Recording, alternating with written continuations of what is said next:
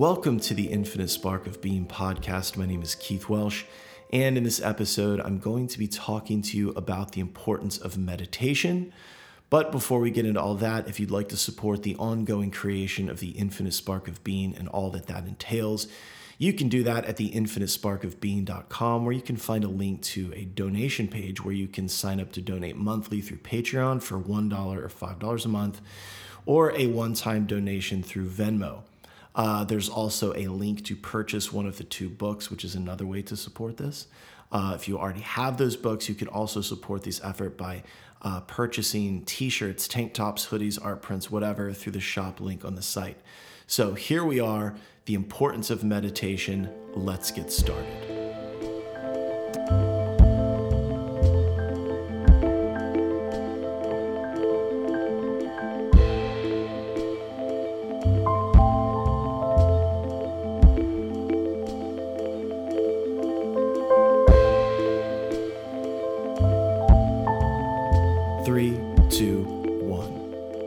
Let's be clear from the jump. Meditation is not going to allow you to transcend life and escape what it is to be a human. In fact, it's quite the opposite. The practice of meditation allows us, or rather forces us, if we're consistent, to fully inhabit our human experience fearlessly. It trains us to hold space for the mind, the body. Holding space for someone means that we allow them their time to whirl, spiral, whatever, without judgment, without needing to advise them.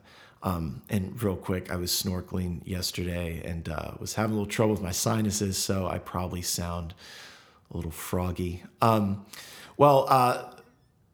That's what we learn to do through meditation for the mind and the body. And just like compassion, learning to do these things for ourselves is how we cultivate the ability to do it for others. Remember, this human birth is a microcosm of the universe.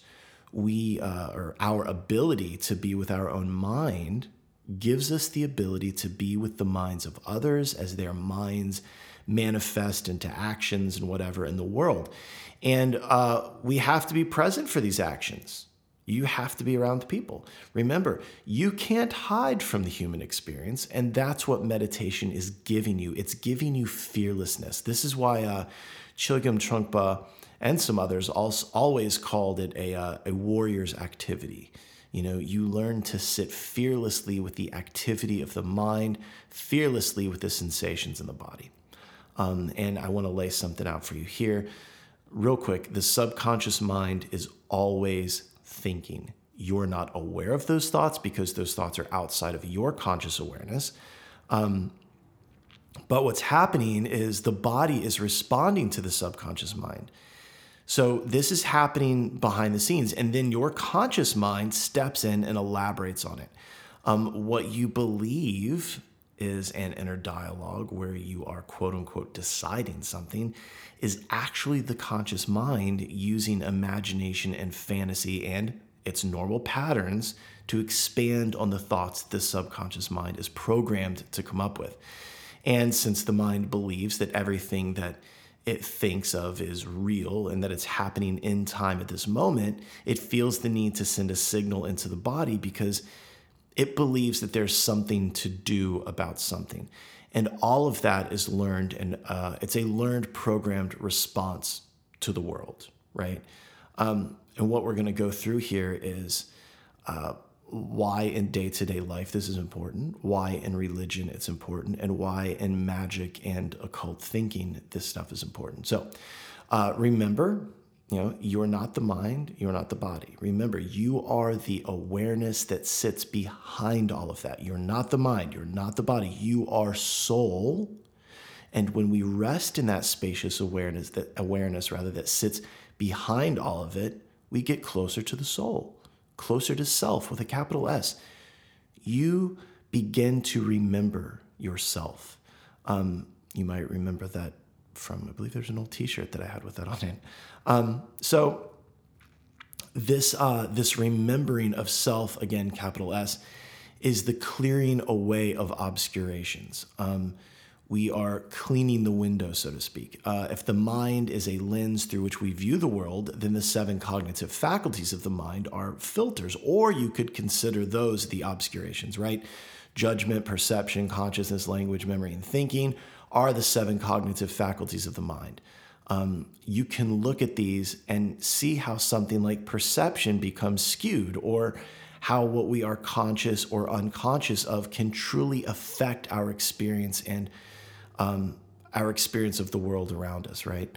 So this practice requires something that not many people have, and that's persistent conscious effort. Engaging in meditation from time to time whenever we feel stressed out isn't going to cut it. That's not how it's done. That's not going to change the way the mind takes in the world. It's not going to be enough to create space between stimulus and response, right?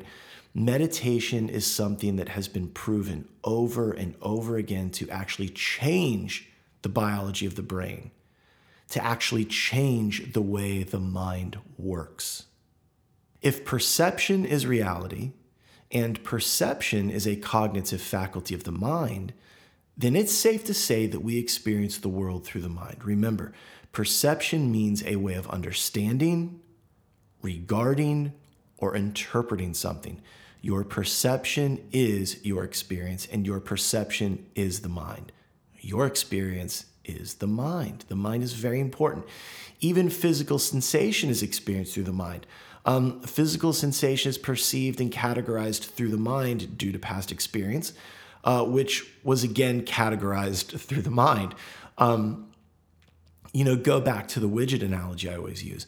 Everything is a widget, and you were more or less told how to feel about certain things through culture, family, etc. So, for instance, people that have an aversion to hugging don't have an aversion to hugging because they have a different body than everybody else. It's because their subconscious mind has a story and a category for what this sort of contact represents. And since it's the subconscious, they aren't consciously aware of what that representation is. Remember, the mind uses symbols. Hugging is a symbol, and that person's subconscious mind has a meaning for that symbol. I'm not saying this is good or bad. I'm just, trying to make a point. I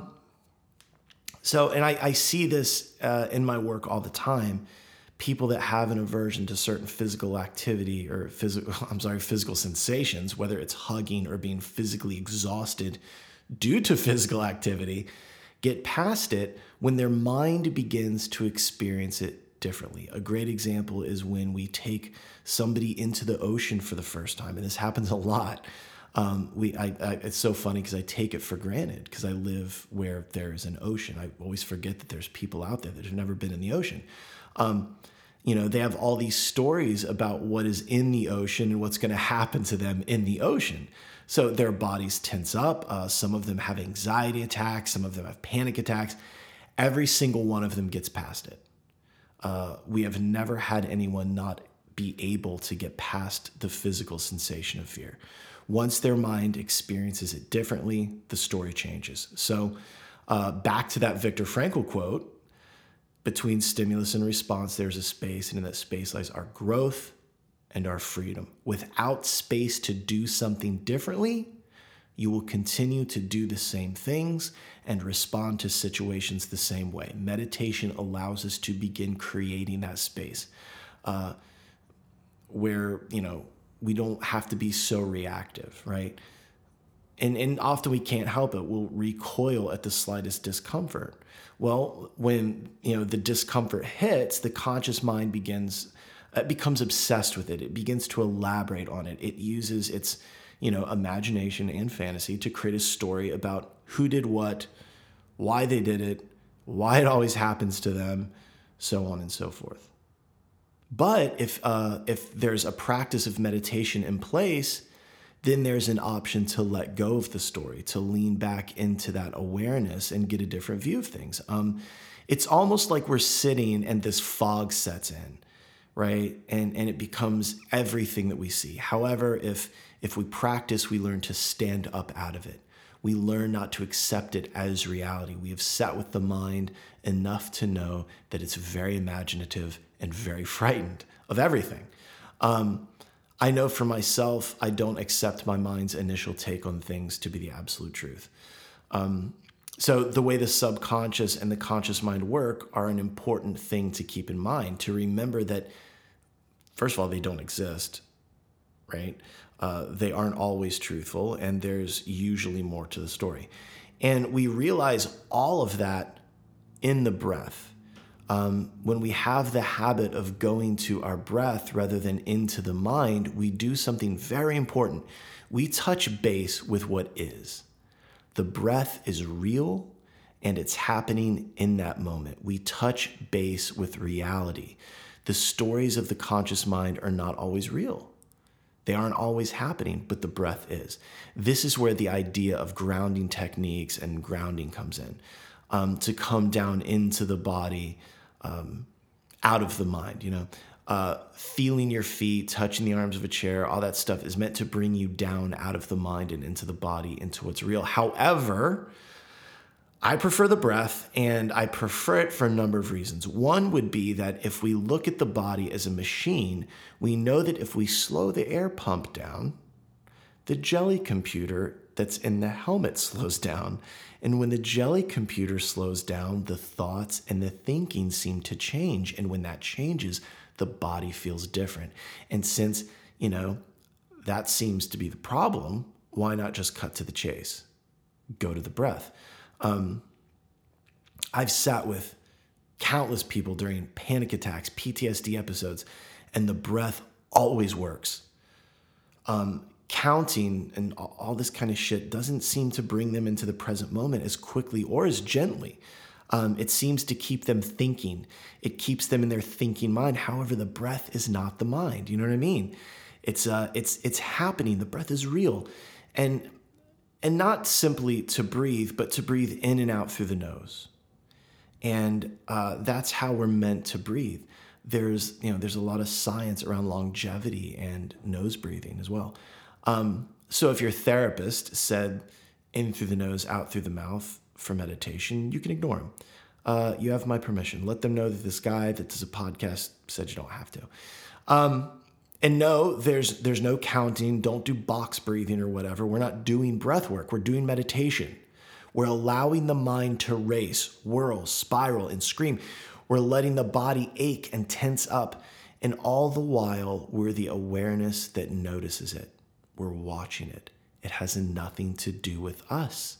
That's the mind and the body, not me. It's worked for 2,500 years. Let's just do it right, we like to take something that works, and if it's a little difficult, we change it to suit us rather than to simply do it right. You can look at meditation. The studies were done with shamatha. That's what worked. Well, now we have these apps that teach us everything but shamatha. Anyway, I digress. But I want you to notice something right now. Breathe in through your nose. Put your attention on the cold air going in through your nose. And then when it's time to exhale, slowly do it through the nose. Notice the warm air going out through the nose. And let the air fall away. And when it does, you'll feel this warm space in the back of your throat. Rest in the bottom of that exhale. That little window over the years has become my space. That's where I go. That's the difference between me being skillful and unskillful, saying crazy shit and not saying crazy shit. It's just that little warm pocket. In the Vijnana Bhairava, a 5,000-year-old text on meditation, Shiva says over and over again, at the top and the bottom of the breath, realize. And yes, there is a space at the top and the bottom, but I find the bottom to be where the most space occurs for me. So that's why meditation is vital for everyday life. But now we're going to go on a few detours. When we look at everything from the Christian contemplative movement to Sufism to whatever religion you can name, within their monastic traditions, there's always a meditative method, something that is practiced to bring the attention back down into the body. Usually it's the breath, maybe prayer beads in your fingers or a sound, like a mantra, but there's always a way of creating space. And these methods create neural pathways or habits that redirect our attention back to one of these things. And this allows us to stay focused on our object of contemplation, whether it's God or a sunset or an apple. There has to be a method of coming back, a practice of coming back, a way of training the mind to come back. But I'd like to add here that the meditation, the way it's taught within Buddhism, is the method that has been proven to change the biology of the brain, as well as change epigenetics, which is really interesting. Epigenetics, which is what some of you call ancestral trauma. But the next thing I'd like to mention is how this works in magic or occult practices. I'm going to be a little snarky here for a second, so forgive me. But when you actually invest in these things with time, energy, and education, and not just sharing memes about being a quote unquote witch and buying crystals and tarot cards, you see how important understanding and controlling the mind actually is when it comes to making these practices real in your life. Everyone from Blavatsky to Crowley to Spare to the OTO, whether it was left-hand path magic or right-hand path magic, understood that controlling, quieting, and understanding the nature of the mind was vital to making any of these practices real. Otherwise, you just get misled by the conscious mind because it's grasping and clinging all the time. You have to be able to harness the conscious mind's imaginative powers so that you can influence the subconscious mind and change your perception of the world around you. When you do that, you experience changes, right? And especially in my lineage, in the Karma Kagyu lineage, there's a lot of visualization involved in a lot of the sadhanas. So what that does is that when you strengthen your imaginative power, like for instance, if you can imagine this very ornate visualization, right, then you can easily imagine your life going well or something working out. But if you can't imagine something working, or you can't imagine what it would feel like or be like to achieve this thing you'd like to achieve, then how are you going to do it? Your mind is going to constantly gear you towards finding difficulty and hardship. The world around you is a field of infinite possibilities. And when we create enough space to work with the conscious mind so that we can then change the subconscious mind's perception, then we begin to see these things pay off. We begin to see the world differently. That's the power of this. So that's it for the importance of meditation. I hope it was helpful. I hope that you found this beneficial. As usual, if you have questions, comments, or suggestions, feel free to reach out. I'll always respond. You know that. And as I mentioned before, if you'd like to support the ongoing creation of the Infinite Spark of Being and all of its facets, please do that at theinfinitesparkofbeing.com. You can go to the donation page. You can go to the shop. There's a lot of ways to do that. And as usual, don't forget, reach out, talk to me. We're old friends. Don't make it weird.